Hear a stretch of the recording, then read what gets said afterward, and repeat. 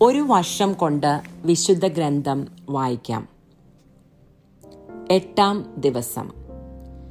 ഇന്ന് ഉൽപ്പത്തി പുസ്തകത്തിൽ നിന്നുള്ള 27 മുതൽ 30 വരെയുള്ള അധ്യായങ്ങളാണ് വായിക്കുന്നത്. ദൈവവചനം വായിക്കുന്നതിന് മുൻപായി നമുക്ക് പരിശുദ്ധാത്മാവിനോട് പ്രാർത്ഥിക്കാം.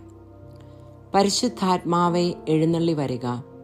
അങ്ങേ വെളിവിൻ്റെ കതിരുകളെ ആകാശത്തിൽ നിന്ന് അയക്കണമേ. അഗതികളുടെ പിതാവേ, ദാനങ്ങൾ കൊടുക്കുന്നവനെ, ഹൃദയത്തിൻ്റെ പ്രകാശമേ, എഴുന്നള്ളി വരിക. എത്രയും നന്നായി ആശ്വസിപ്പിക്കുന്നവനെ, ആത്മാവിന് മധുരമായ വിരുന്നേ, മധുരമായ തണുപ്പേ, കരച്ചിലിൽ സ്വൈര്യമേ, എഴുന്നള്ളി വരിക. എത്രയും ആനന്ദത്തോടു കൂടി ആയിരുന്ന പ്രകാശമേ, അങ്ങേ വിശ്വാസികളുടെ ഹൃദയങ്ങളെ നിറയ്ക്കുക. അങ്ങേ വെളിവു കൂടാതെ മനുഷ്യരിൽ പാപമല്ലാതെ യാതൊന്നുമില്ല. അറപ്പുള്ളത് കഴുകുക, വാടിപ്പോയത് നനയ്ക്കുക, മുറിവേറ്റിരിക്കുന്നത് വച്ചു കെട്ടുക, രോഗികളെ സുഖപ്പെടുത്തുക, കടുപ്പമുള്ളത് മയപ്പെടുത്തുക, തണുത്തത് ചൂട് പിടിപ്പിക്കുക, നേർവഴിയല്ലാതെ പോയത് തിരിക്കുക. അങ്ങിൽ ശരണപ്പെട്ടിരിക്കുന്ന വിശ്വാസികൾക്ക് അങ്ങേ 7 വിശുദ്ധദാനങ്ങൾ നൽകുക. പുണ്യയോഗ്യതയും ഭാഗ്യമരണവും നിത്യാനന്ദവും ഞങ്ങൾക്ക് തരിക. ആമേൻ.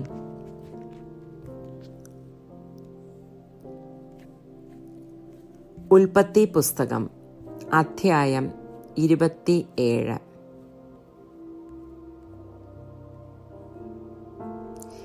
ഇസഹാക്കിന് പ്രായമായി, കണ്ണിന് കാഴ്ച കുറഞ്ഞു.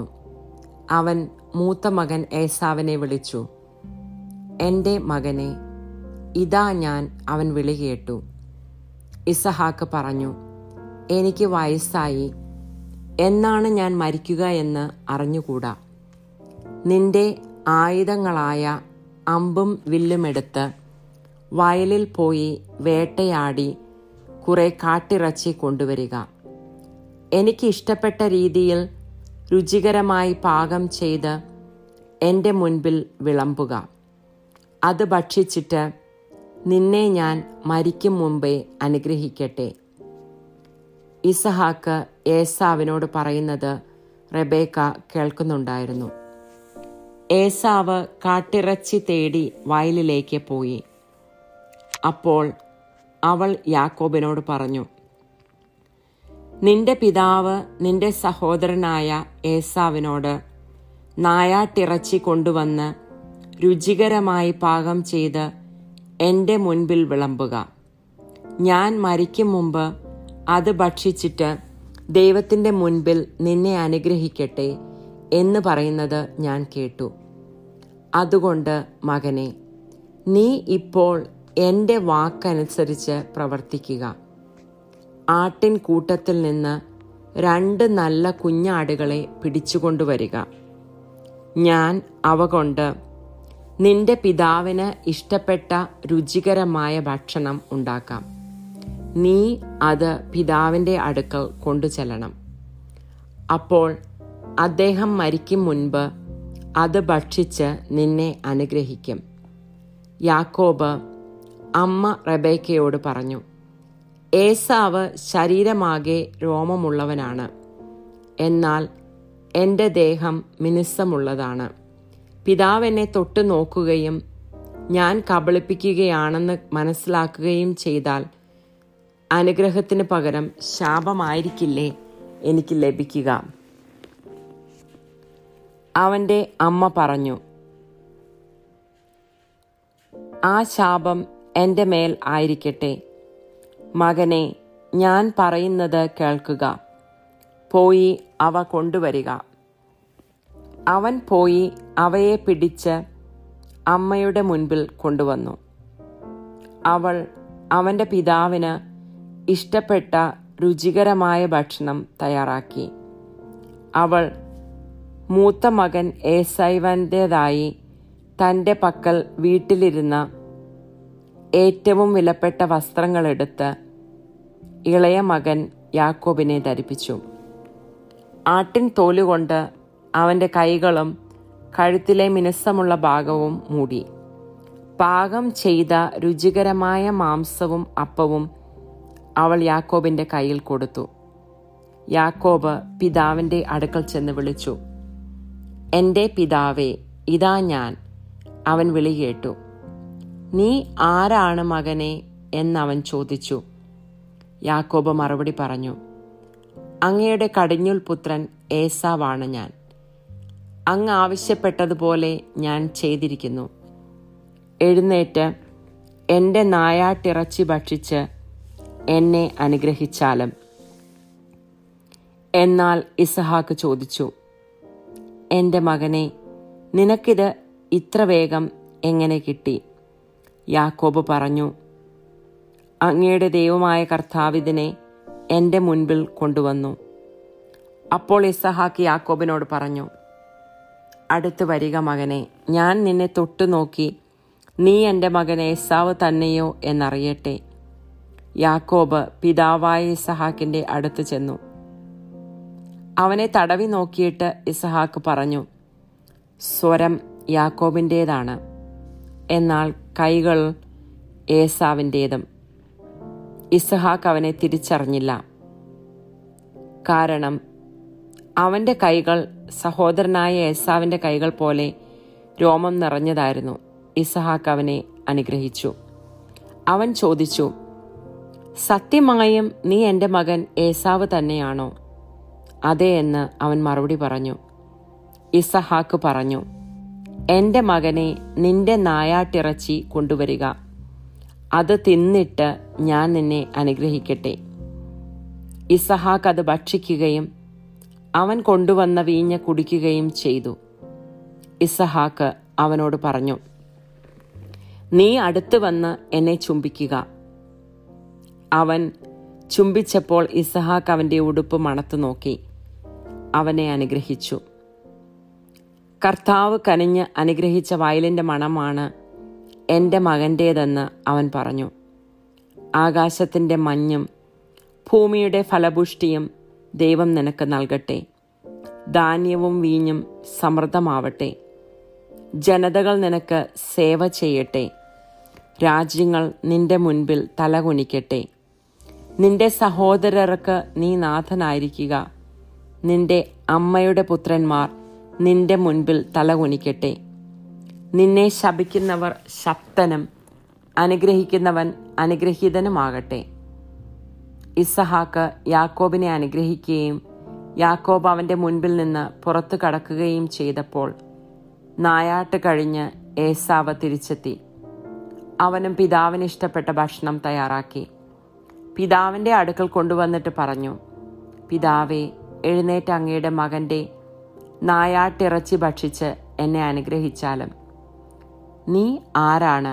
ഇസഹാക്ക് ചോദിച്ചു. അവൻ പറഞ്ഞു, അങ്ങയുടെ കടിഞ്ഞൂൽ പുത്രൻ ഏസാവാണ് ഞാൻ. ഇസഹാക്ക് അത്യധികം പരിഭ്രമിച്ച് വിറയ്ക്കുവാൻ തുടങ്ങി. അവൻ ചോദിച്ചു,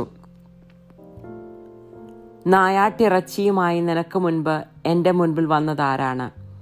ഞാൻ അത് തിന്നുകയും അവനെ അനുഗ്രഹിക്കുകയും ചെയ്തല്ലോ. അവൻ അനുഗ്രഹിക്കപ്പെട്ടവനായിരിക്കും. പിതാവിൻ്റെ വാക്ക് കേട്ടപ്പോൾ ഏസാവ് അതീവ ദുഃഖത്തോടെ കരഞ്ഞു. പിതാവേ, എന്നെയും അനുഗ്രഹിക്കുക, അവൻ അപേക്ഷിച്ചു.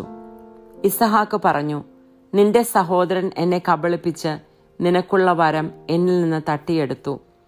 ഏസാവ് പറഞ്ഞു, വെറുതെയാണോ അവനെ യാക്കോബ് എന്ന് വിളിക്കുന്നത്? 2 തവണ അവൻ എന്നെ ചതിച്ചു.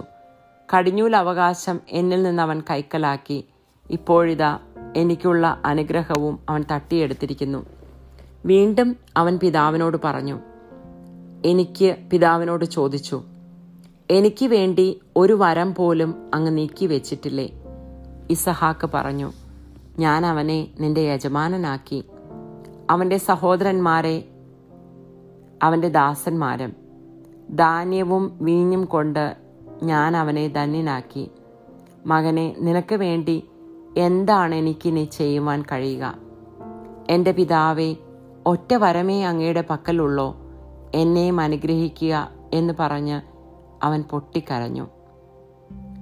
അപ്പോൾ ഇസഹാക്ക് പറഞ്ഞു, ആകാശത്തിൻ്റെ മഞ്ഞിൽ നിന്നും ഭൂമിയുടെ ഫലപുഷ്ടിയിൽ നിന്നും നീ അകന്നിരിക്കും. വാളുകൊണ്ട് നീ ജീവിക്കും. നിന്റെ സഹോദരന് നീ ദാസ്യവൃത്തി ചെയ്യും. എന്നാൽ സ്വതന്ത്രനാകുമ്പോൾ ആ നുകം നീ തകർത്ത് കളയും. പിതാവ് യാക്കോബിന് നൽകിയ അനുഗ്രഹം മൂലം ഏസാവ് യാക്കോബിനെ വെറുത്തു. അവൻ ആത്മഗതം ചെയ്തു. പിതാവിനെ പറ്റി വിലപിക്കുവാനുള്ള ദിവസങ്ങൾ അടുത്തു വരുന്നുണ്ട്. അപ്പോൾ ഞാൻ അവനെ കൊല്ലും. മൂത്ത മകനായ ഏസാവിൻ്റെ വാക്കുകൾ റബേക്കയുടെ ചെവിയിലെത്തി. അവൾ ഇളയവനായ യാക്കോബിനെ വിളിച്ചു പറഞ്ഞു, നിന്നെ കൊല്ലാമെന്നോർത്ത് നിന്റെ ജ്യേഷ്ഠൻ ആശ്വസിച്ചിരിക്കുകയാണ്.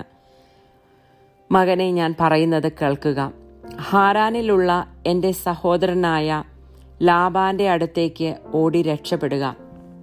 നിന്റെ ജ്യേഷ്ഠൻ്റെ രോക്ഷമടങ്ങുവോളം നീ അവിടെ താമസിക്കുക. ജ്യേഷ്ഠന് നിന്നോടുള്ള കോപം അടങ്ങുകയും നീ ചെയ്തതൊക്കെ മറക്കുകയും ചെയ്യട്ടെ. അപ്പോൾ ഞാൻ ആളയച്ച് നിന്നെ ഇങ്ങോട്ട് വരുത്താം.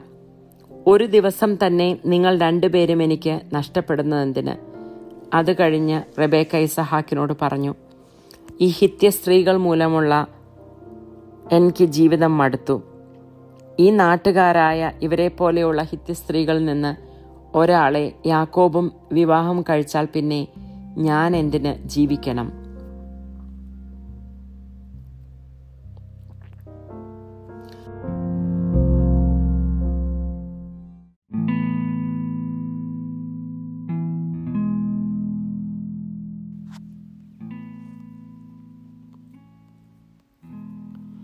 ഉൽപ്പത്തി പുസ്തകം അധ്യായം 28.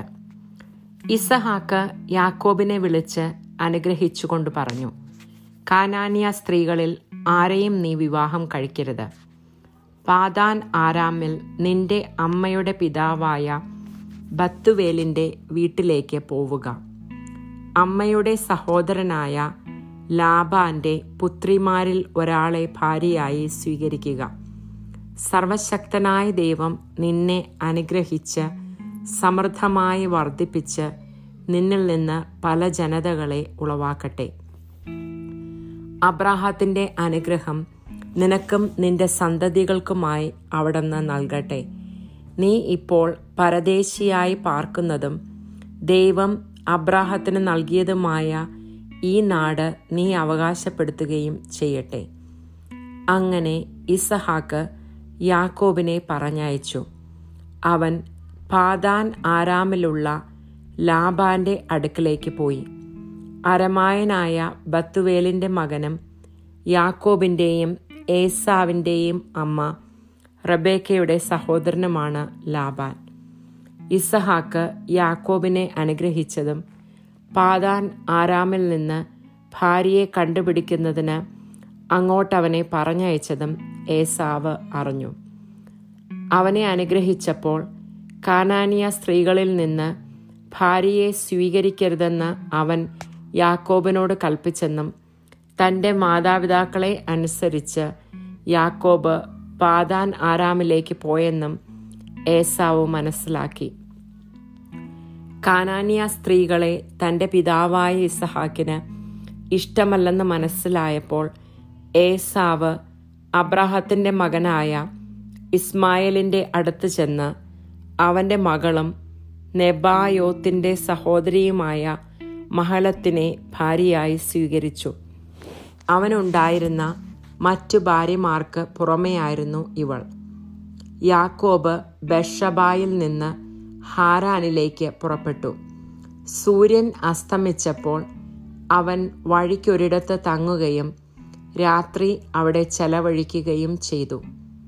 ഒരു കല്ലെടുത്ത് തലയ്ക്ക് കീഴെ വെച്ച് അവൻ ഉറങ്ങുവാൻ കിടന്നു. അവനൊരു ദർശനം ഉണ്ടായി. ഭൂമിയിൽ ഉറപ്പിച്ചിരുന്ന ഒരു ഗോവണി അതിൻ്റെ അറ്റം ആകാശത്ത് മുട്ടിയിരുന്നു. ദൈവദൂതന്മാർ അതിലൂടെ കയറുകയും ഇറങ്ങുകയും ചെയ്തുകൊണ്ടിരുന്നു.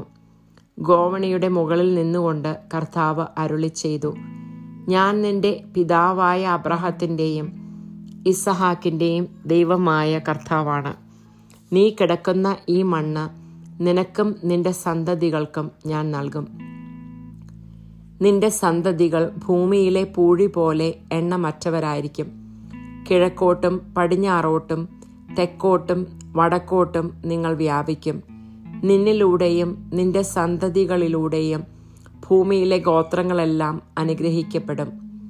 ഇതാ, ഞാൻ നിന്നോടുകൂടെ ഉണ്ട്. നീ പോകുന്നിടത്തെല്ലാം ഞാൻ നിന്നെ കാത്തു രക്ഷിക്കും. നിന്നെ ഈ നാട്ടിലേക്ക് തിരികെ കൊണ്ടുവരും. നിന്നോട് പറഞ്ഞതൊക്കെ നിറവേറുന്നതുവരെ ഞാൻ നിന്നെ കൈവിടുകയില്ല. അപ്പോൾ യാക്കോബ് ഉറക്കത്തിൽ നിന്നുണർന്നു. അവൻ പറഞ്ഞു, തീർച്ചയായും കർത്താവ് സ്ഥലത്തുണ്ട്, എന്നാൽ ഞാൻ അതറിഞ്ഞില്ല. ഭീതി പൂണ്ട് അവൻ പറഞ്ഞു, ഈ സ്ഥലം എത്ര ഭയാനകമാണ്! ഇത് ദൈവത്തിൻ്റെ ഭവനമല്ലാതെ മറ്റൊന്നുമല്ല. സ്വർഗത്തിൻ്റെ കവാടമാണ് ഇവിടം.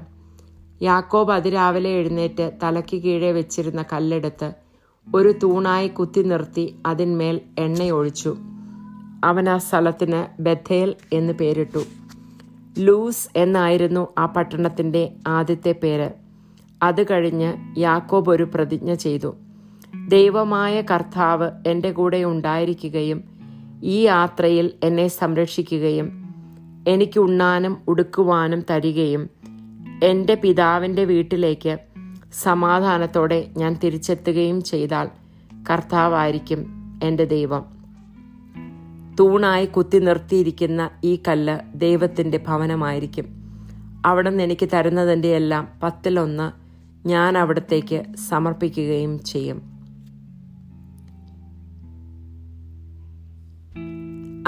ഉൽപ്പത്തി പുസ്തകം അധ്യായം 29. യാക്കോബ് യാത്ര തുടർന്നു. കിഴക്കുള്ളവരുടെ ദേശത്ത് അവൻ എത്തിച്ചേർന്നു. അവിടെ വയലിൽ ഒരു കിണർ കണ്ടു. അതിനു ചുറ്റും 3 ആട്ടിൻപറ്റങ്ങളും. ആ കിണറ്റിൽ നിന്നാണ് ആടുകൾക്കെല്ലാം വെള്ളം കൊടുത്തിരുന്നത്. വലിയൊരു കല്ല് കൊണ്ട് കിണർ മൂടിയിരുന്നു. ആട്ടിൻപറ്റങ്ങളെല്ലാം എത്തിച്ചേരുമ്പോൾ അവർ കിണറ്റുവക്കത്തു നിന്ന് കല്ലുരുട്ടി മാറ്റി ആടുകൾക്ക് വെള്ളം കൊടുക്കും. അത് കഴിഞ്ഞ് കല്ലുരുട്ടി വെച്ച് കിണർ അടയ്ക്കുകയും ചെയ്യും. യാക്കോബ് അവരോട് ചോദിച്ചു, സഹോദരന്മാരെ, നിങ്ങൾ എവിടെ നിന്ന് വരുന്നു? ഹാരാനിൽ നിന്നെന്ന് അവർ മറുപടി പറഞ്ഞു. അവൻ വീണ്ടും ചോദിച്ചു, നിങ്ങൾ നാഹോറിൻ്റെ മകൻ ലാബാനെ അറിയുമോ? അറിയുമെന്നവർ പറഞ്ഞു. അവന് സുഖമാണോ? അവൻ ചോദിച്ചു. അതെ, അവർ പറഞ്ഞു. ഇതാ, അവൻ്റെ മകൾ റാഹേൽ ആടുകളുമായി വരുന്നു. അവൻ പറഞ്ഞു, പകൽ ഇനിയും ഏറെയുണ്ടല്ലോ. ആടുകളെ ആലയിൽ അയക്കാൻ നേരമായിട്ടില്ല. ആടുകൾക്ക് വെള്ളം കൊടുത്ത് അവയെ കൊണ്ടുപോയി തീറ്റുക. അവർ പറഞ്ഞു, അങ്ങനെയല്ല. ആട്ടിൻപറ്റങ്ങളെല്ലാം വന്നെത്തുമ്പോഴേ കല്ലുരുട്ടി മാറ്റി ആടുകൾക്ക് വെള്ളം കൊടുക്കാറുള്ളൂ. അവൻ അവരുമായി സംസാരിച്ചു കൊണ്ടിരിക്കെ റാഹേൽ തൻ്റെ പിതാവിൻ്റെ ആടുകളുമായി വന്നു. അവളാണ് അവയെ മേയിച്ചിരുന്നത്. തൻ്റെ മാതൃ സഹോദരനായ ലാബാൻ്റെ മകൾ റാഹേലിനെയും അവൻ്റെ ആടുകളെയും കണ്ടപ്പോൾ യാക്കോബ് ചെന്ന് കിണർ മൂടിയിരുന്ന കല്ല് ഉരുട്ടി മാറ്റുകയും ലാബാൻ്റെ ആടുകൾക്ക് വെള്ളം കൊടുക്കുകയും ചെയ്തു. പിന്നീട് അവൻ റാഹേലിനെ ചുംബിക്കുകയും ഉറക്കെ കരയുകയും ചെയ്തു. താൻ അവളുടെ പിതാവിൻ്റെ ബന്ധുവും റബേക്കയുടെ മകനുമാണെന്ന് യാക്കോബ് അവളോട് പറഞ്ഞു. അവൾ ഓടിച്ചെന്ന് പിതാവിനെ വിവരമറിയിച്ചു. തൻ്റെ സഹോദരിയുടെ പുത്രനായ യാക്കോബിൻ്റെ വാർത്ത കേട്ടപ്പോൾ ലാബാൻ അവനെ കാണുവാൻ ഓടിയെത്തി. അവൻ യാക്കോബിനെ കെട്ടിപ്പിടിച്ച് ചുംബിച്ച് വീട്ടിലേക്ക് കൊണ്ടുപോയി. യാക്കോബ് വിവരങ്ങളെല്ലാം ലാബാനോട് പറഞ്ഞു. ലാബാൻ പറഞ്ഞു, എൻ്റെ അസ്ഥിയും മാംസവും തന്നെയാണ് നീ. 1 മാസം യാക്കോബ് അവൻ്റെ കൂടെ പാർത്തു.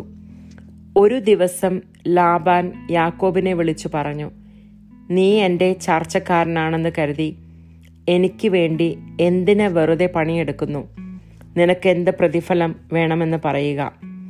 ലാബാന് 2 പുത്രിമാരുണ്ടായിരുന്നു. മൂത്തവളുടെ പേർ ലയ എന്നും ഇളയവളുടെ പേർ റാഹേൽ എന്നും.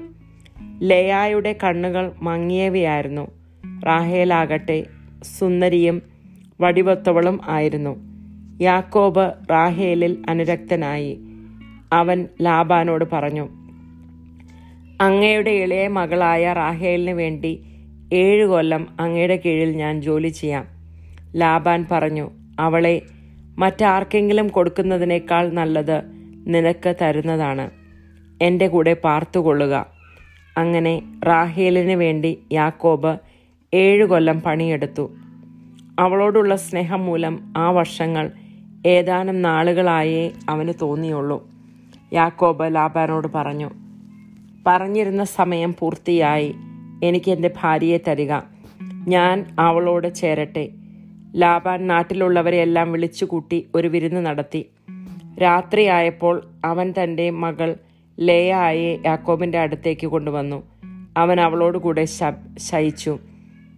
ലാബാൻ ലേയായ്ക്ക് പരിചാരികയായി തൻ്റെ അടിമയായ സിൽഫായെ കൊടുത്തു. നേരം വെളുത്തപ്പോൾ ലേയാണ് തനിക്ക് ലഭിച്ചതെന്ന് അവൻ മനസ്സിലാക്കി. അവൻ ലാബാനോട് പറഞ്ഞു, എന്താണ് അങ്ങ് ഈ ചെയ്തത്? റാഹേലിന് വേണ്ടിയല്ലേ ഞാൻ പണിയെടുത്തത്? എന്നെ ചതിച്ചത് എന്തിന്? ലാബാൻ പറഞ്ഞു, മൂത്തവൾ നിൽക്കെ ഇളയവളെ പറഞ്ഞയക്കുക ഞങ്ങളുടെ നാട്ടിൽ പതിവില്ല. ഇവളുടെ വിവാഹവാരം പൂർത്തിയാകട്ടെ, അതിനുശേഷം ഇളയവളെയും നിനക്ക് തരാം. 7 വർഷത്തേക്കും കൂടി നീ എനിക്ക് വേണ്ടി വേല ചെയ്യണം. യാക്കോബ് സമ്മതിച്ചു.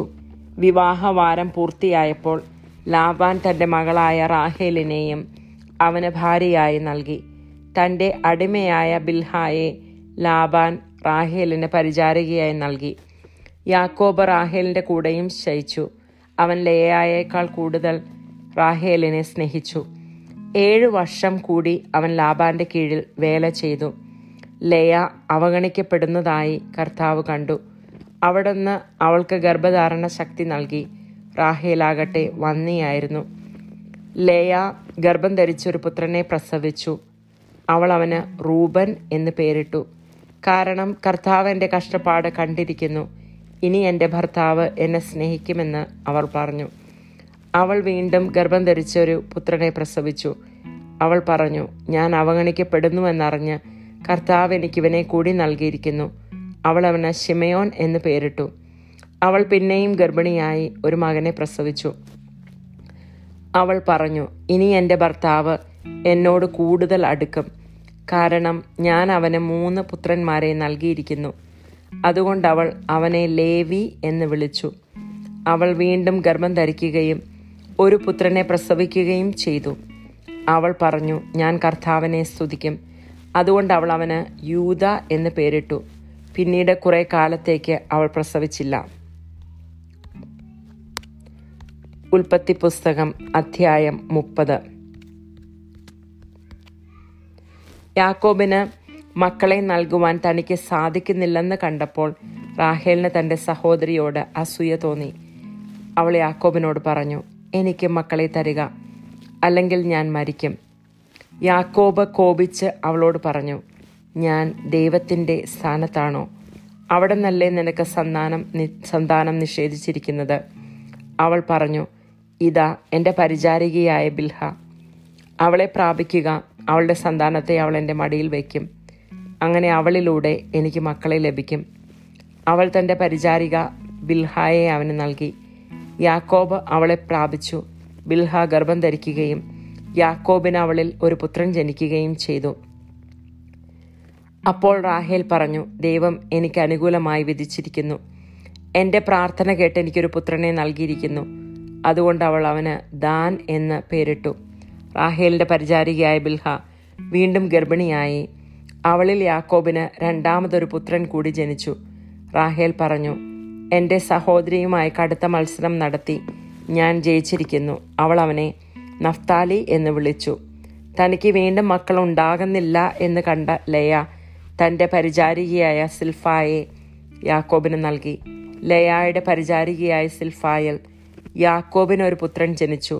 ഭാഗ്യം എന്ന് ഉദ്ഘോഷിച്ചുകൊണ്ട് ലേയ അവന് ഗാദ് എന്ന് പേരിട്ടു. ലേയായുടെ പരിചാരികയായ സിൽഫായൽ യാക്കോബിന് വീണ്ടും ഒരു പുത്രൻ ജനിച്ചു. ലേയ പറഞ്ഞു, ഞാൻ ഭാഗ്യവതിയാണ്, സ്ത്രീകൾ എന്നെ ഭാഗ്യവതി എന്ന് വിളിക്കും. അതുകൊണ്ട് അവൾ അവന് ആഷേർ എന്ന് പേരിട്ടു. ഗോതമ്പ് കൊയ്യുന്ന കാലത്ത് റൂബൻ വയലിൽ പോയി അവൻ ദുദായി പഴം കാണുകയും അവ പറിച്ചുകൊണ്ടുവന്ന് തൻ്റെ അമ്മയായ ലേയായ്ക്ക് കൊടുക്കുകയും ചെയ്തു. അപ്പോൾ റാഹേൽ ലയായോട്, നിന്റെ മകൻ കൊണ്ടുവന്ന ദുദായി പഴം കുറച്ചെനിക്ക് തരിക എന്ന് പറഞ്ഞു. ലയ കയർത്തു പറഞ്ഞു, എൻ്റെ ഭർത്താവിനെ കൈയടക്കി വച്ചിരിക്കുന്നത് പോരെ, എൻ്റെ മകൻ്റെ ദുദായി പഴവും നിനക്ക് വേണമോ? റാഹേൽ പറഞ്ഞു, നിന്റെ മകൻ്റെ ദുദായി പഴത്തിന്റെ പ്രതിഫലമായി അദ്ദേഹം ഇന്ന് രാത്രി നിന്റെ കൂടെ ശയിച്ചു കൊള്ളട്ടെ. യാക്കോബ് വൈകുന്നേരം വയലിൽ നിന്ന് വന്നപ്പോൾ ലേയ അവനോട് പറഞ്ഞു, അങ്ങന്ന് എൻ്റെ അടുത്ത് വരണം, കാരണം എൻ്റെ മകൻ്റെ ദുദായി പഴം കൊടുത്ത് ഞാൻ അങ്ങയെ വാങ്ങിയിരിക്കുകയാണ്. അവൻ അന്ന് രാത്രി അവളോടുകൂടെ ശയിച്ചു. ദൈവം ലേയായുടെ പ്രാർത്ഥന കേട്ടു. അവൾ വീണ്ടും ഗർഭം ധരിച്ച് യാക്കോബിന് 5ാമതൊരു മകന് കൂടി നൽകി. തൻ്റെ പരിചാരികയെ ഭർത്താവിന് കൊടുത്തതിന് ദൈവം എനിക്ക് പ്രതിഫലം തന്നു എന്ന് പറഞ്ഞുകൊണ്ട് അവൾ അവനെ ഇസാക്കർ എന്ന് വിളിച്ചു. ലേയ വീണ്ടും ഗർഭിണിയായി. യാക്കോബിന് അവൾ 6ാമത്തെ മകനെ പ്രദാനം ചെയ്തു. ദൈവം എനിക്ക് നല്ല സമ്മാനം തന്നിരിക്കുന്നു, ഇനി ഭർത്താവ് എന്നോടൊത്ത് വസിക്കും, അവന് ഞാൻ 6 മക്കളെ കൊടുത്തിരിക്കുന്നുവല്ലോ എന്ന് പറഞ്ഞ് അവൾ അവന് സെബുലൂൺ എന്ന് പേരിട്ടു. അവൾക്ക് ഒരു പുത്രിയും ജനിച്ചു. അവൾ തൻ്റെ പുത്രിയെ ദീന എന്ന് വിളിച്ചു. ദൈവം റാഹേലിനെ സ്മരിച്ചു. അവിടുന്ന് അവളുടെ പ്രാർത്ഥന കേൾക്കുകയും അവളുടെ വന്ധ്യത്വം അവസാനിപ്പിക്കുകയും ചെയ്തു. അവൾ ഗർഭം ധരിച്ചൊരു പുത്രനെ പ്രസവിച്ചു. അവൾ പറഞ്ഞു, എൻ്റെ അപമാനം ദൈവം നീക്കിക്കളഞ്ഞിരിക്കുന്നു. കർത്താവ് എനിക്ക് ഒരു പുത്രനെ കൂടി തരട്ടെ എന്ന് പറഞ്ഞ് അവൾ അവന് ജോസഫ് എന്ന് പേരിട്ടു. റാഹേൽ ജോസഫിനെ പ്രസവിച്ചു കഴിഞ്ഞ് യാക്കോബ് ലാബാനോട് പറഞ്ഞു, എന്നെ പറഞ്ഞയക്കുക, ഞാൻ എൻ്റെ നാട്ടിലേക്ക് പോകട്ടെ. എൻ്റെ ഭാര്യമാരെയും മക്കളെയും എനിക്ക് തരിക. അവർക്ക് വേണ്ടിയാണ് ഞാൻ അങ്ങയെ സേവിച്ചത്. ഇനി ഞാൻ പോകട്ടെ. ഞാൻ ചെയ്ത സേവനം അങ്ങേക്കറിയാമല്ലോ. ലാബാൻ മറുപടി പറഞ്ഞു, നിനക്ക് എന്നോട് താല്പര്യമുണ്ടെങ്കിൽ നീ പോകരുത്. നീ മൂലമാണ് കർത്താവ് എന്നെ അനുഗ്രഹിച്ചതെന്ന് എനിക്കറിയാം. നിനക്ക് എന്ത് പ്രതിഫലം വേണമെന്ന് പറയുക, അത് ഞാൻ തരാം. യാക്കോബ് അവനോട് പറഞ്ഞു, ഞാൻ എപ്രകാരം അങ്ങയ്ക്ക് വേണ്ടി ജോലി ചെയ്തെന്നും എൻ്റെ മേൽനോട്ടത്തിൽ അങ്ങയുടെ ആടുമാടുകൾ എത്ര പെരുകിയെന്നും അങ്ങേക്കറിയാമല്ലോ. ഞാൻ വരുന്നതിന് മുൻപ് വളരെ കുറച്ച് ആടുകളെ അങ്ങേക്കുണ്ടായിരുന്നുള്ളൂ. ഇപ്പോൾ അവ വളരെ പെരുകിയിരിക്കുന്നു. ഞാൻ പോയിടത്തെല്ലാം കർത്താവ് അങ്ങയെ കടാക്ഷിച്ചിരിക്കുന്നു. ഇനി എൻ്റെ കുടുംബത്തിന് വേണ്ടി എന്നാണ് ഞാൻ എന്തെങ്കിലും സമ്പാദിക്കുക? ലാബാൻ ചോദിച്ചു, ഞാൻ നിനക്ക് എന്ത് തരണം? യാക്കോബ് പറഞ്ഞു, അങ്ങ് എനിക്കൊന്നും തരണ്ട. ഞാൻ പറയുന്ന വ്യവസ്ഥ സ്വീകരിക്കാമെങ്കിൽ ഇനിയും അങ്ങയുടെ ആടുകളെ ഞാൻ മേയിച്ചുകൊള്ളാം. അങ്ങയുടെ ആട്ടിൻകൂട്ടത്തിൽ നിന്ന് പൊട്ടോ പുള്ളിയോ ഉള്ള ആടുകളെയും കറുത്ത ചെമ്മരി ആടുകളെയും പൊട്ടോ പുള്ളിയോ ഉള്ള കോളാടുകളെയും ഞാൻ വേർതിരിക്കാം. അവ എൻ്റെ പ്രതിഫലമായിരിക്കട്ടെ. മേലിൽ അങ്ങൻ്റെ പ്രതിഫലം പരിശോധിക്കുമ്പോൾ എൻ്റെ വിശ്വസ്തത അങ്ങേക്ക് ബോധ്യമാകും. എൻ്റെ കോലാടുകളിൽ പൊട്ടോ പുള്ളിയോ ഇല്ലാത്തതും ചെമ്മരി ആടുകളിൽ കറുപ്പില്ലാത്തതും കണ്ടാൽ അവ മോഷ്ടിക്കപ്പെട്ടതായി കണക്കാക്കാം. ലാബാൻ പറഞ്ഞു, ശരി, നീ പറഞ്ഞതുപോലെ തന്നെയാകട്ടെ. അന്ന് തന്നെ ലാബാൻ പൊട്ടോ പുള്ളിയോ ഉള്ള എല്ലാ മുട്ടാടുകളെയും പെണ്ണാടുകളെയും വെളുത്ത മറകുള്ള എല്ലാ ആടുകളെയും കറുത്ത ചെമ്മരി ആടുകളെയും വേർതിരിച്ച് അവയെ തൻ്റെ പുത്രന്മാരെ ഏൽപ്പിച്ചു. ബാക്കിയുള്ള ആടുകളെ യാക്കോബിനെ ഏൽപ്പിച്ചു. തനിക്കും യാക്കോബിനും മധ്യേ 3 ദിവസത്തെ യാത്രാദൂരം ഏർപ്പെടുത്തുകയും ചെയ്തു. യാക്കോബ് ഇലവിൻ്റെയും ബദാമിൻ്റെയും അഴിഞ്ഞിലിൻ്റെയും പച്ചക്കമ്പുകൾ വെട്ടിയെടുത്ത് അവയിൽ അങ്ങങ്ങ് വെളുപ്പ് കാണത്തക്ക വിധം തൊലി ഉരിഞ്ഞു കളഞ്ഞു. താൻ തൊലിയുരിഞ്ഞു മാറ്റിയ കമ്പുകൾ ആടുകൾ വെള്ളം കുടിക്കുന്ന പാത്തികളിൽ അവയുടെ മുൻപിൽ അവൻ കുത്തി നിർത്തി. വെള്ളം കുടിക്കാൻ വരുമ്പോഴാണ് അവ ഇണചേരാറുള്ളത്. ആടുകൾ ഈ കമ്പുകളുടെ മുൻപിൽ ഇണചേർന്നു. അവയ്ക്ക് പൊട്ടും പുള്ളിയും വരയുമുള്ള കുട്ടികളുണ്ടായി. യാക്കോബ് ചെമ്മരി ആടുകളെ വേർതിരിച്ച് ലാബാന്റെ കൂട്ടത്തിലെ വരയുള്ളതും കറുത്തതുമായ ആടുകളുടെ നേരെ നിർത്തി. തൻ്റെ കൂട്ടത്തെ ലാബാൻ്റേതിനോട് ചേർക്കാതെ മാറ്റി നിർത്തുകയും ചെയ്തു. കൊഴുത്ത ആടുകൾ ഇണചേരുമ്പോൾ അവൻ ആ കൊമ്പുകൾ അവയുടെ കൺമുൻപിൽ പാത്തികളിൽ വയ്ക്കും. തന്മൂലം കമ്പുകൾക്കിടയിൽ അവ ഇണചേർന്നു. എന്നാൽ മെലിഞ്ഞവ ഇണചേർന്നപ്പോൾ അവൻ കമ്പുകൾ നാട്ടിയില്ല. അങ്ങനെ മെലിഞ്ഞവ ലാബാൻ്റേതും കരുത്തുള്ളവ യാക്കോബിൻ്റേതുമായി. ഇപ്രകാരം യാക്കോബ് വലിയ സമ്പന്നനായി. അവന് ധാരാളം ആടുകളും ദാസീദാസന്മാരും ഒട്ടകങ്ങളും കഴുതകളും ഉണ്ടായി. ദൈവമായ കർത്താവിന് സ്തുതി.